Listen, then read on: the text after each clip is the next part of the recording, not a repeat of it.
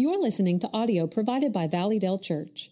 To find more resources or to donate to this ministry, please check out valleydale.org.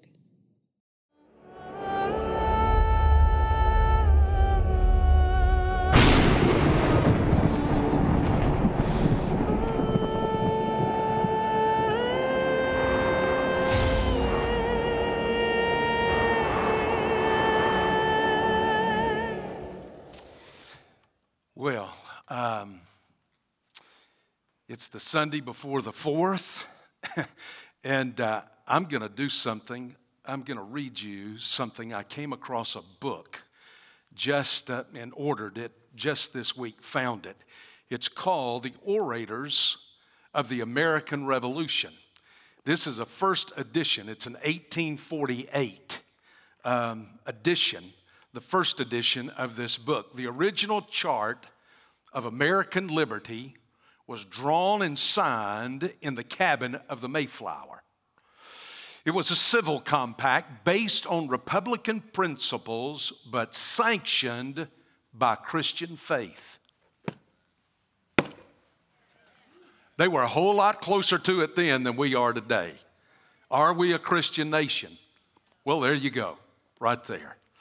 It is interesting how much of the Word of God has to say concerning a nation and its following God and concerning a nation's leaders. We're all familiar with Proverbs chapter 14, where we read that righteousness exalts a nation, but sin is a disgrace or a reproach to any people.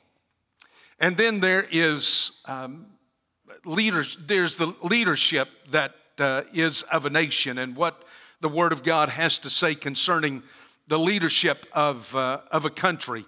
It's an interesting statement in the 29th chapter of Proverbs, where you read in the second verse, when the righteous increase, the people rejoice. But when a wicked man rules, people groan. You get on over into that same chapter and you read these words: if a ruler pays attention to lies, all his ministers become liars. I just leave that with you. It is fascinating how the Word of God simply nails us to who we really are in our sin. God takes a nation and delivers a nation, brings a nation to a new land, brings that nation there. They understand and know His Word. They enter into not just a compact, but they enter into a covenant with God.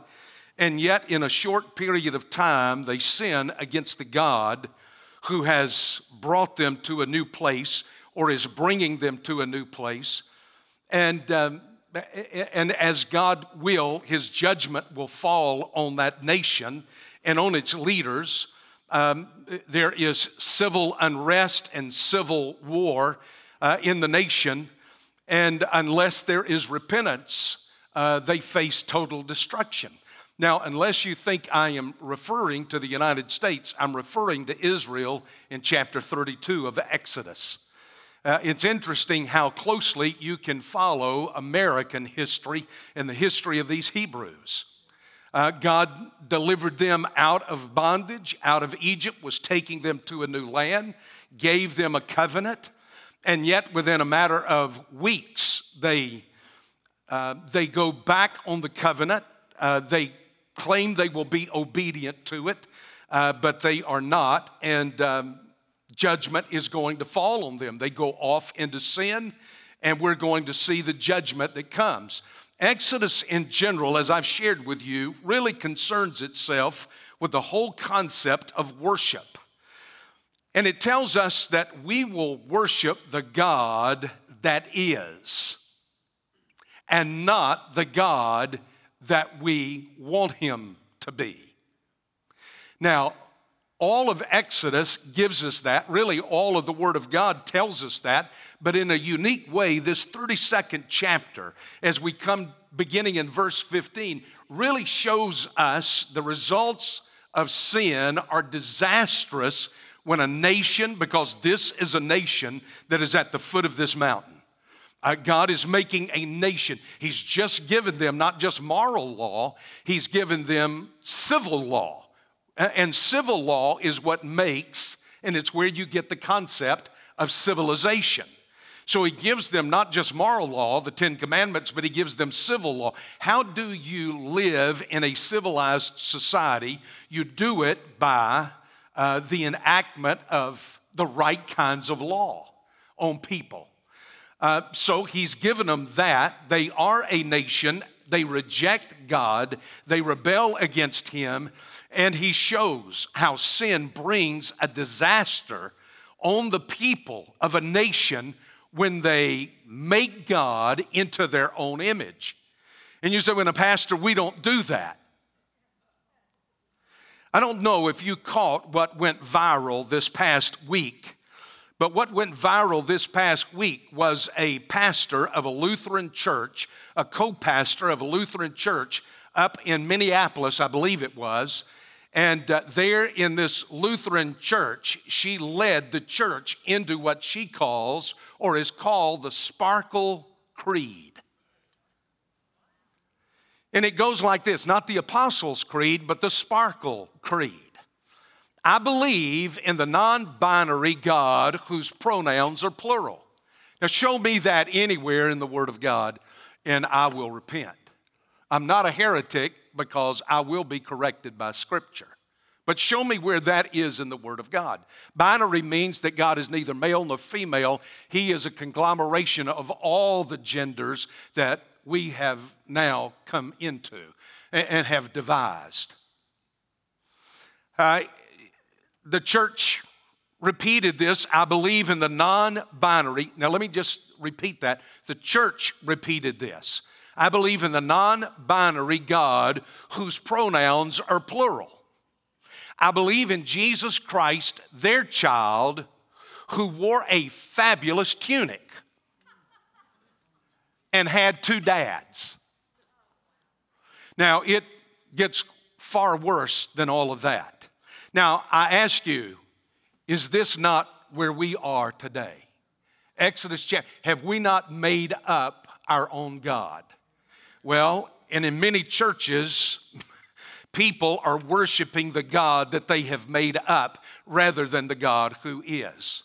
So I want you to look at Exodus chapter 32. We're going to begin in verse 15. And let me tell you this, I can't put it all quite together, but the Holy Spirit is doing something here to show us or to speak to us in terms of our senses, of hearing, of seeing, of tasting, of thinking, processing, the mental, the emotional aspect.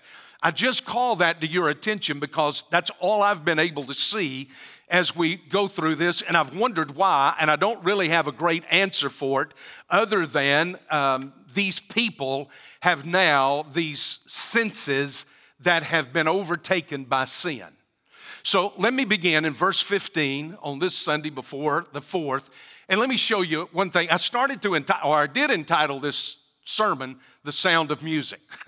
So here it is, and that's what you're going to see. First of all, the sound of sin. Then Moses turned and went down the mountain with the 2 tablets of the testimony in his hand. Tablets which were written on both sides, and they were written on one side and on the other.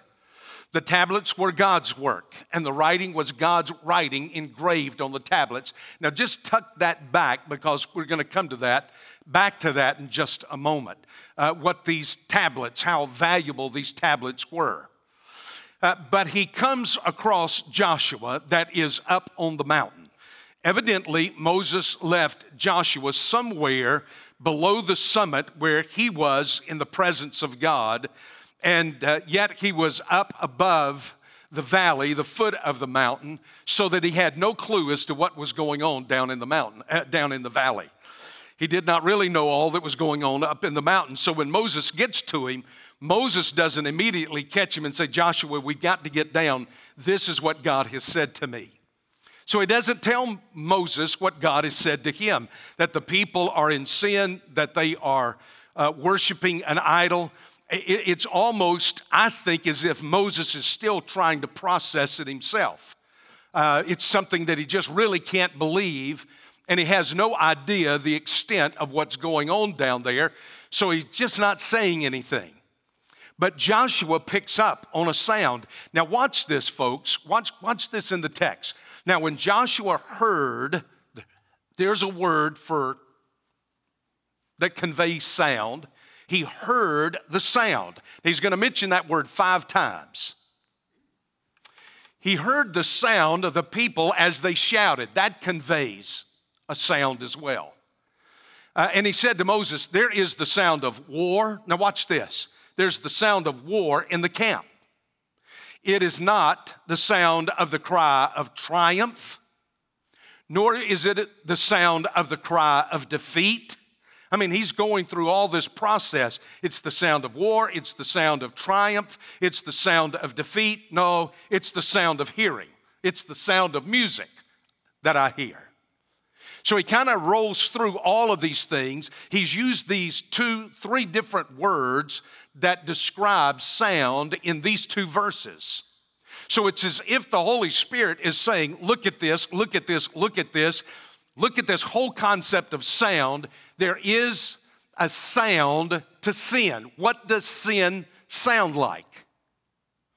Now, all through Scripture, you'll come across this. You come to the 18th chapter of Genesis, where the Lord comes to visit Abraham, and he turns to Abraham and he tells him what he's going to do to Sodom and Gomorrah. And God says this, the Lord says this, he says, for the cry of Sodom and Gomorrah has come up to me. I've heard what's going on there. I've heard the sin that is taking place there. There's a sound to it. You can go all the way back to the 4th chapter of Genesis when the Lord comes to Cain and he says to Cain, your brother's blood cries out from the ground to me. There is a sound evidently in the spiritual dimension of what sin sounds like. Several places you will read in Scripture that blood speaks. I've never heard it. Sounds like ouch to me, but evidently there is a dimension of sound that you and I are not privileged to hear. Jesus talks about it in the New Testament. It's not just the Old Testament. Jesus talks about the place of Gehenna, the place we call hell, and he says that there is a sound that comes out of hell. He says it is the sound of wailing and gnashing of teeth. You ever heard somebody grind their teeth in the night? I had a good friend when I was a boy, and we every once in a while our parents would let us spend the night with each other. And the first night I ever spent the night with this guy, man, that guy ground his teeth. I thought he's going to break every tooth in his head. I'd never heard anything like that before. And Jesus says that there is a sound that comes out of hell, and it's the sound of wailing, and it's the sound of the grinding, the gnashing of teeth. Now, you find this all through the Word of God. You find that Scripture will talk about the way things sound. Early on in Genesis chapter 2, and into chapter 3, you get this sound of God walking in the garden. Now, what does that sound like? Have you ever wondered what God would sound like if he were to walk through your yard? There's the sound of God walking in the garden in the cool of the day to meet up with Adam and Eve. David was told right after he became king, the Philistines invaded the land. He goes to the Lord and he prays. He says, should we go out and meet the enemy? And God says, go out. And he says, you'll be delivered. You won't even have to fight. And they go out and they hear the marching. Now listen to what the Bible says. The marching of an angelic army in the tops of the balsam trees. What does that sound like? What would an angelic army sound like if it was marching across the trees? Again, in the New Testament, because I don't want you to think this is all just Old Testament, you get into Acts chapter 2, and we're told on that day of Pentecost, there was the sound of a mighty rushing wind. It was the sound of it. Now, I know what that sounds like in a place where there are trees, but what does that sound like in the middle of a city? Well, all through the Word of God, you get this. There's this sense that there is a sound to sin, and we wonder, what does that sound like? John talks in Revelation chapter 4, and he says, I heard a trumpet as it was speaking to me. Now, I've heard trumpets, but I never had one talk to me. So I have no clue as to what that sounds like. But yet I come to this, and all I can do, I don't know all that means, other than the fact that there is a sound to sin, and I can demise these three, or I can surmise these three things. Number one, the sound of sin is constantly changing. Do you pick that up here with John? It sounds like war. No, it sounds like the cry of a triumph. No, it sounds like the cry of defeat. No, it sounds like the sound of singing. It's this. No, it's this. No, it's this. No, it's this. The sound of sin must be constantly changing. Number two, the second thing is this: it must be the sound of confusion. I know sin brings confusion, but the sound of sin must obviously sound like confusion. And number three, the sound of sin tells you to embrace what God's Word clearly tells you to eschew, to put away, to not touch, to not do. There is a sound to sin that calls you to itself. Well, there's the sound. Let's go to the sight. Now look at this in verse 19. There's the sight of sin. It came about as soon as Moses came near the camp that he saw. Now you can stop with that. He saw this. It had been described to him by God. God had told him what was going on down in the valley below, down at the foot of the mountain. God says, you've got to get down there. You've got to go, because the people now whom you brought up from the land of Egypt have corrupted themselves. They've quickly turned aside from the way which I commanded them. They've made for themselves a molten calf. They've worshiped at it, having sacrificed to it. And he said, this is your God, O Israel, who brought you up from the land of Egypt. Now that's what God described to him back in verse 7 and verse 8. He'd not seen it, but he heard it. And you know exactly, like I know, it's one thing for somebody to describe something to you. It's something else for you to see it. I have people a lot of times ask me, what is Jerusalem like?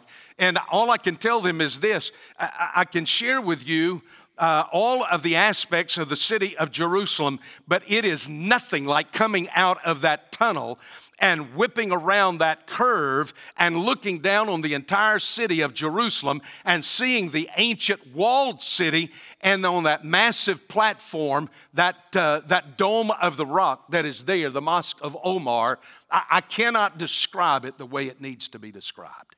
You just have to look at it. And when you look at it, it just is inexplicable. Now, God had explained to Moses what's going on, but then he sees it. He sees it for what it is: the calf, the dancing.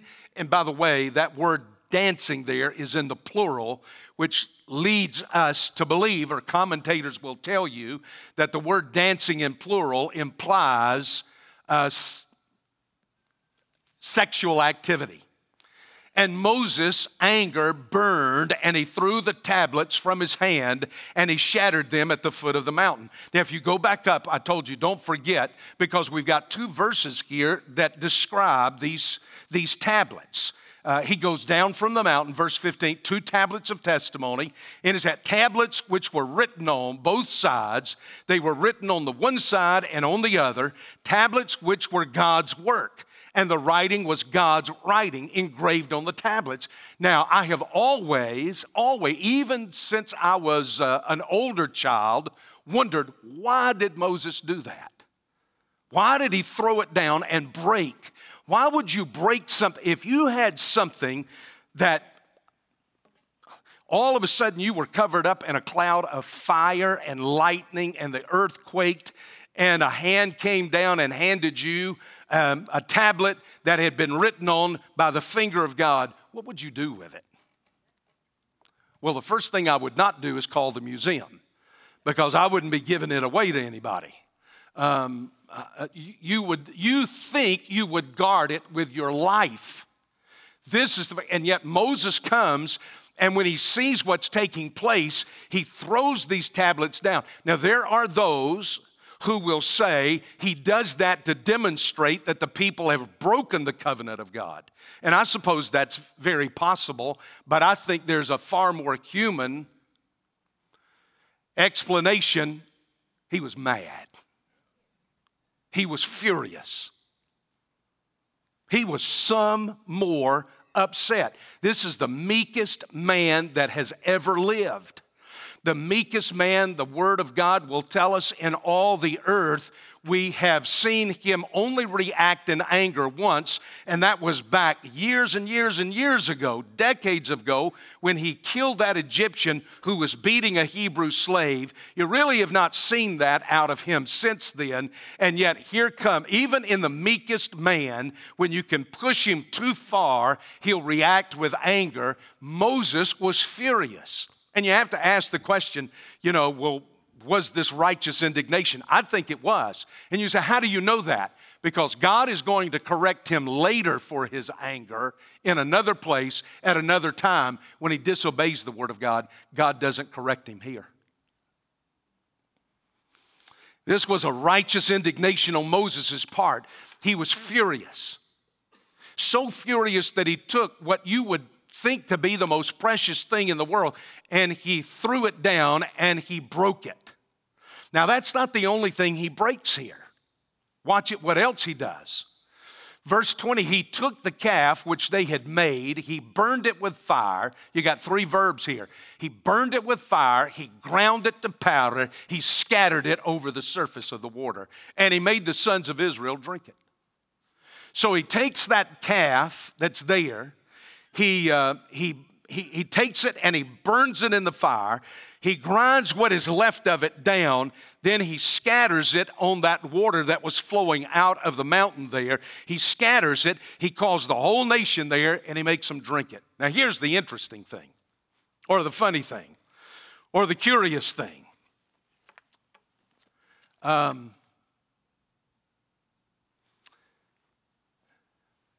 We'll eat gold today as dessert. Have you heard that? There's a place up in New York City called Serendipity, number 3, in the city there, for their 50th anniversary. I want you to look what they served. Can y'all see that? I just want to look at it for a minute. I'm going to read this to you.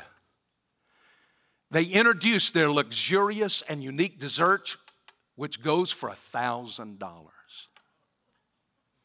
An ice cream sundae made from only the finest things starts with 3 scoops of Tahitian vanilla ice cream, which is the most expensive ice cream in the world. Who knew? And is covered in 23-karat edible gold leaf infused with Madagascar vanilla beans, chunks of rare chocolate from Venezuela. The impressive sundae is also adorned with candy fruits from Paris, covered gold almonds, chocolate truffles, marzipan cherries. To finish it all, a small glass bowl of, now this ruins it, Grand Passion caviar. That's it on top right there. That is simply called egg roe, fish eggs on ice cream for $1,000. It all comes, listen, topped off by a mother of pearl spoon with a gilded sugar flower. Golden opulent sundae is served in an 18-karat Baccarat Harcourt crystal goblet, which can be taken home with an 18-karat gold spoon on the side. Moses didn't intend that. Moses intended this to be a judgment on the people when he ground that up and he sprinkled it on the water for the people to go and drink it. It was meant to be a judgment, but I want to tell you what happens to the people, to a nation, to a person when you commit yourself to worship a God of your own personal making. You will say eventually to God, I'll make your judgment into my dessert. We don't care what your word says. We're not interested in what your word says. Now, I've never eaten gold, by the way. I'll just let you know that up front. I have no clue as to what it tastes like. But I tell you this, we are basically at the place as a nation to where we laugh at the judgment of God and say, we'll take your judgment and we'll make it our dessert. That's the sight. Moses sees something that so moves him. Having been in the presence of God, listen, his spiritual life was so elevated that what he sees absolutely moves him to a righteous anger. And he takes the most precious thing in the world that you could think of, and he throws it down and he breaks it. Now let me give you the third thing. And the third thing is this. It's the subterfuge of sin.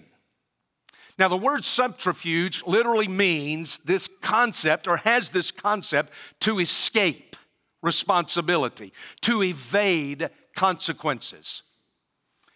Subterfuge kind of explains to us, or says to us, that you don't have to suffer for your sins. You don't have to go through punishment. You can escape. You can avoid. You can get by with your sin without ever paying the consequences. Well, look at the story here. Now, as I set that up, you come to verse 21. Moses said to Aaron, all I'm doing is going straight down this text. He comes to Aaron. He's going to start with Aaron, and then he's going to turn to the people. And he says to Aaron, what did this people do to you, that you have brought such great sin upon them? Now, he's holding Aaron responsible because he left Aaron in the place of responsibility. So he holds him responsible for what the people have done. Those in leadership, James will tell you, do not many of you seek that place of being in leadership, because you're going to be judged with a harsher judgment. And so he comes here, and what he says to him is this: what did they do to you that you brought them to such great sin? Do you see that word great sin right there? It's used 3 times in this passage. One right here, verse 21, one in verse 30, and one in verse 31. We'll come to those in just a few minutes. Moses said to him, what did this people do? Did they put a gun to your Aaron, surely they put a gun to your head. Is that what they did to you? Are you dealing with the mafia here?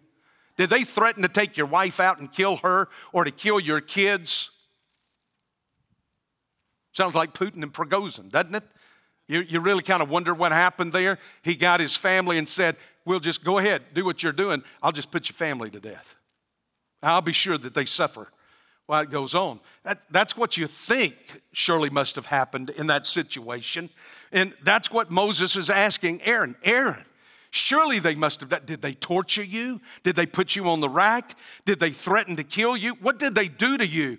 What did this people do to you that you have brought such great sin upon them? And Aaron said, don't be mad at me, brother. Look, don't get upset with me. You know the people yourself. They're prone to evil. Always blame somebody else. Never your fault. Blame someone else. For they said to me, make a God for us who will go before us. For this Moses, the man who brought us up from the land of Egypt, we don't know what's become of him. Moses, you weren't here. It's your fault now because you were not here. Oh, my stars. So I said to them, whoever has gold, let them tear it off. So they gave it to me. They threw, and I threw it in the fire, and out came this calf. Now, let me tell you, Moses doesn't respond. Is that strange to you, that he doesn't respond to him? That Moses doesn't say something back to Aaron like, you little Nimrod. Mom and Dad should have whooped you more than what they did. I don't know. He doesn't say anything. You know why? In disgust, he thinks that statement doesn't even deserve an answer. And so he turns from Aaron now and he turns to the people. Look at verse 25. Now, when Moses saw that the people were out of control. Now, let me tell you, in the Hebrew, that word literally means they were naked. We keep coming back to that because, like the pagans around them, they were coming to worship. They were coming to worship really what was a god of fertility. And so as they come to worship a god of fertility, this golden calf, I don't have to explain to you. You know. All I have to say is, you know. So there they are. He looks at them and they're all standing there and they have nothing on and they're in the act of worshiping a fertility god. And look at what Scripture says again in verse 25. For Aaron let them get out of control to be a derision among their enemies. That even the pagan nations who do the same thing stand around and are laughing at them. You know, this is I could stop here and I could get off on this. And if I were at a pastor's conference, I probably would. But I want to tell you, do you see how it keeps coming back to Aaron here? A leader, a leader, a leader. Aaron simply gave in to what the people wanted to do. Everybody thinks a good leader is a leader who gives in to what they all want. No, he is not. No, I will not. I'm sorry. I don't like people to be mad at me. I don't like people to be upset with my preaching. I don't like to upset anybody. I am, for the most part, a very people pleaser until it comes to what the Word of God says. And I don't want the Word of God one day to me to be, you let those people get out of control. Now, go to YouTube, get this video, download it where you can go back again and again so that if any time you're disgusted or put out with me, you hear what I just said. I would love to do what I would love to be what everybody would like for me to be. But I decided a long time ago that I'm going to be God's man and nobody else's man. So they come back again and again to this. Aaron let them get out of control. He's being held responsible for this. Moses stood in the gate of the camp and said, now listen to the words, I'm going to read it to you the way it is in the Hebrew. Whoever is for the Lord, to me. Whoever is for the Lord, to me. The word come is supplied. That's why it's in italics there. If your copy of God's Word has it in italics, that's why. He's basically saying, whoever's going to be on the Lord's side, here. Right now, get here. And the tribe of Levi, which is his tribe, all moved. They were the first there. They came there to his tribe. And he looks around at his own tribe, and he basically quotes Rooster Cogburn in True Grit, and he says, fill your hands, and I'll just stop with the quote right there. He says, strap your swords to your side. Here comes civil war. Here comes punishment. And again, I come back to this. It's funny that he pleads for the people, God, don't destroy them. And yet he goes down there and he says, I'll do it. It's kind of an interesting thing. He says, you put your sword upon your thigh, go back and forth from gate to gate. Now watch this. Here's the civil war aspect of it. Kill every man his brother. By the way, today is the third day's battle of Gettysburg. By the end of this day, the Civil War basically will have been decided. It will continue on for a little over a year, a little more than a year. And yet, by July 3rd, 1863, it's done. Anyway, that's your historic moment. Here's the Civil War that comes. You've got brother killing brother. In other words, you cannot stop and rationalize what these people are deciding, and that is this. You say, well, who are these 3,000? They evidently were the 3,000 who would not come over to the Lord's side. The only way I can understand this is that these were 3,000 hardened people who said, we so love to worship this way, we will not come back to worshiping God. And so they go through, kill every man his brother, and every man his friend, and every man his neighbor. Now that's a civil war right there, or it's an uncivil war, whatever you want to call it. So the sons of Levi did as Moses instructed, and about 3,000 of the people fell that day. And Moses said, dedicate yourselves to the Lord. You see, that's what he's doing. Those who want to dedicate themselves, those who are willing to come and dedicate. For every man has been against his son and against his brother, in order that he may bestow a blessing upon you today. You come to the Lord's side now. And you rededicate yourself to the Lord. And you say, but Pastor, is it really fair? That's above my pay grade, but let me tell you, because we all are wondering, well, why didn't the others get punished? Look at verse 35. That's why you need to read the whole thing. Because you come to verse 35 and it says, the Lord smote the people because of what they did with the calf which Aaron had made. Now listen to me carefully. You can come in repentance, you can come in rededication, but it will not always exempt you from the consequences of sin. Jesus can forgive you, yes.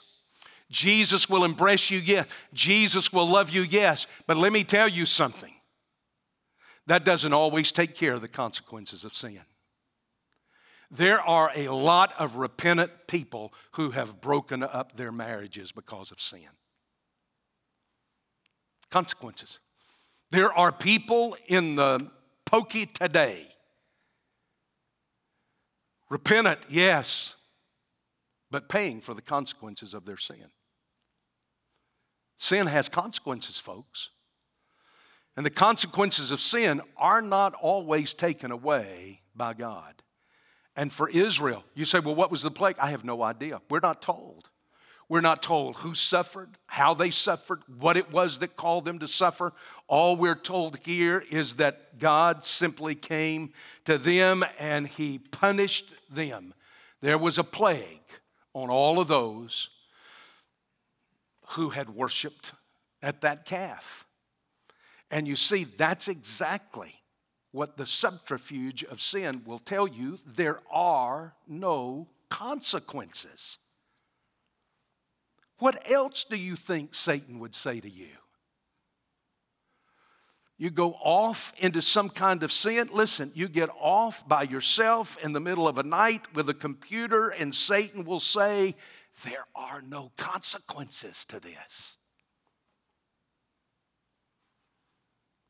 You come and you social drink and you think to yourself, I am so free in Jesus Christ, I can have this or I can have that. And Satan will whisper to you, there are no consequences to this. What else do you think he's going to say? You can flirt up a storm down at the office with the new man or woman in that corner office, and Satan will promise you there are no consequences to this. And while you go through the consequences, Satan delights in your pain. You say, well, a pastor, that's about as depressing as it gets. It is. You know what? Sin is depressing, isn't it? Now, for those of you that think I'm too harsh and too overbearing, listen, because I'll always bring you back to the good point. If you're not too far gone in depression at this point, listen to what I've got to say, because this is what the Word says. Number 4, the remedy of sin. There is a remedy for all of this mess. You come to verse 30 and listen. On the next day, Moses said to the people, you yourselves have committed a great sin. That's the second time you hear that. Now I'm going up to the Lord. He comes to the people and he says, your sin is a great sin. And now he comes, and what he's going to do now is he says this to them. Moses returned to the Lord. And alas, he says, I'm going to try to go and make atonement for your sin. So Moses returned to the Lord and said, alas, this people has committed a great sin. He doesn't cover it up with God. He doesn't try to dress it up. He doesn't try to pretty it up. He doesn't go up there and say, God, yeah, they stumped their toe back here. No, he goes up and he says, they committed a great sin. They've made a god of gold for themselves. Now, God already knew that, but Moses needed to confess that. And he confesses it. But this is what I want you to see. Listen, this is the point to where you can be thankful for the Word of God. Moses now says, but now, if you will forgive their sin. He just prays and he says, God, he intercedes again and he says, God, forgive their sin. And if you will not, please blot me out from your book which you have written. Now, Moses indicates that there's a book that God has written and that in that book he will blot people out. The word blot, by the way, means to erase in such a way that you are not only erased, but you're forgotten. It means a total destruction, completely and totally destruction. He says, if you will forgive their sin, and if you don't, blot me out from your book, which you have. If you won't forgive them, don't forgive me. I don't know that I'd ever pray that. Paul prays pretty much the same thing. God, you can condemn me to hell if you just save all of Israel. I don't know that I'd pray that. In all seriousness, this is serious praying right here. Do you know what he's doing here? He's identifying with the people. He identifies with the people so much that he says, God, if you're not going to forgive them, then don't forgive me and let me just die with them. Verse 33, the Lord said to Moses, let me give you this in just good old Southern language. Moses, get your nose out of my books. Stop telling me how to keep my books. These are my books, not your books. Don't tell me what to do. I blot out who I'll blot out, and I'll put in who I'll put in. That's basically what God tells him right there. He says this, but go now, lead the people where I told you. Do you hear that? But go now, lead the people. What's God saying in that? I'm going to forgive them, and they're going to continue the journey, and you're going to continue to lead them. There's the positive. I've got to point it out to you because some of you are missing it. There's grace. There's where you sit up and say, thank you, Lord Jesus, for that. And God does that. Why? Because Moses has so identified with the people. Now, I want you to listen to me. Moses comes and he says, I'll identify with them so that I will die with them. Now, there's one that's going to come greater than Moses who's going to identify with us. And the Word became flesh. You remember what Kirkwood was quoting moments ago, still out of the same chapter of John. And the Word became flesh and dwelt among us, and we beheld His glory. He became one of us. He came not only to identify with us, but He came to die for us, to do what Moses could not do.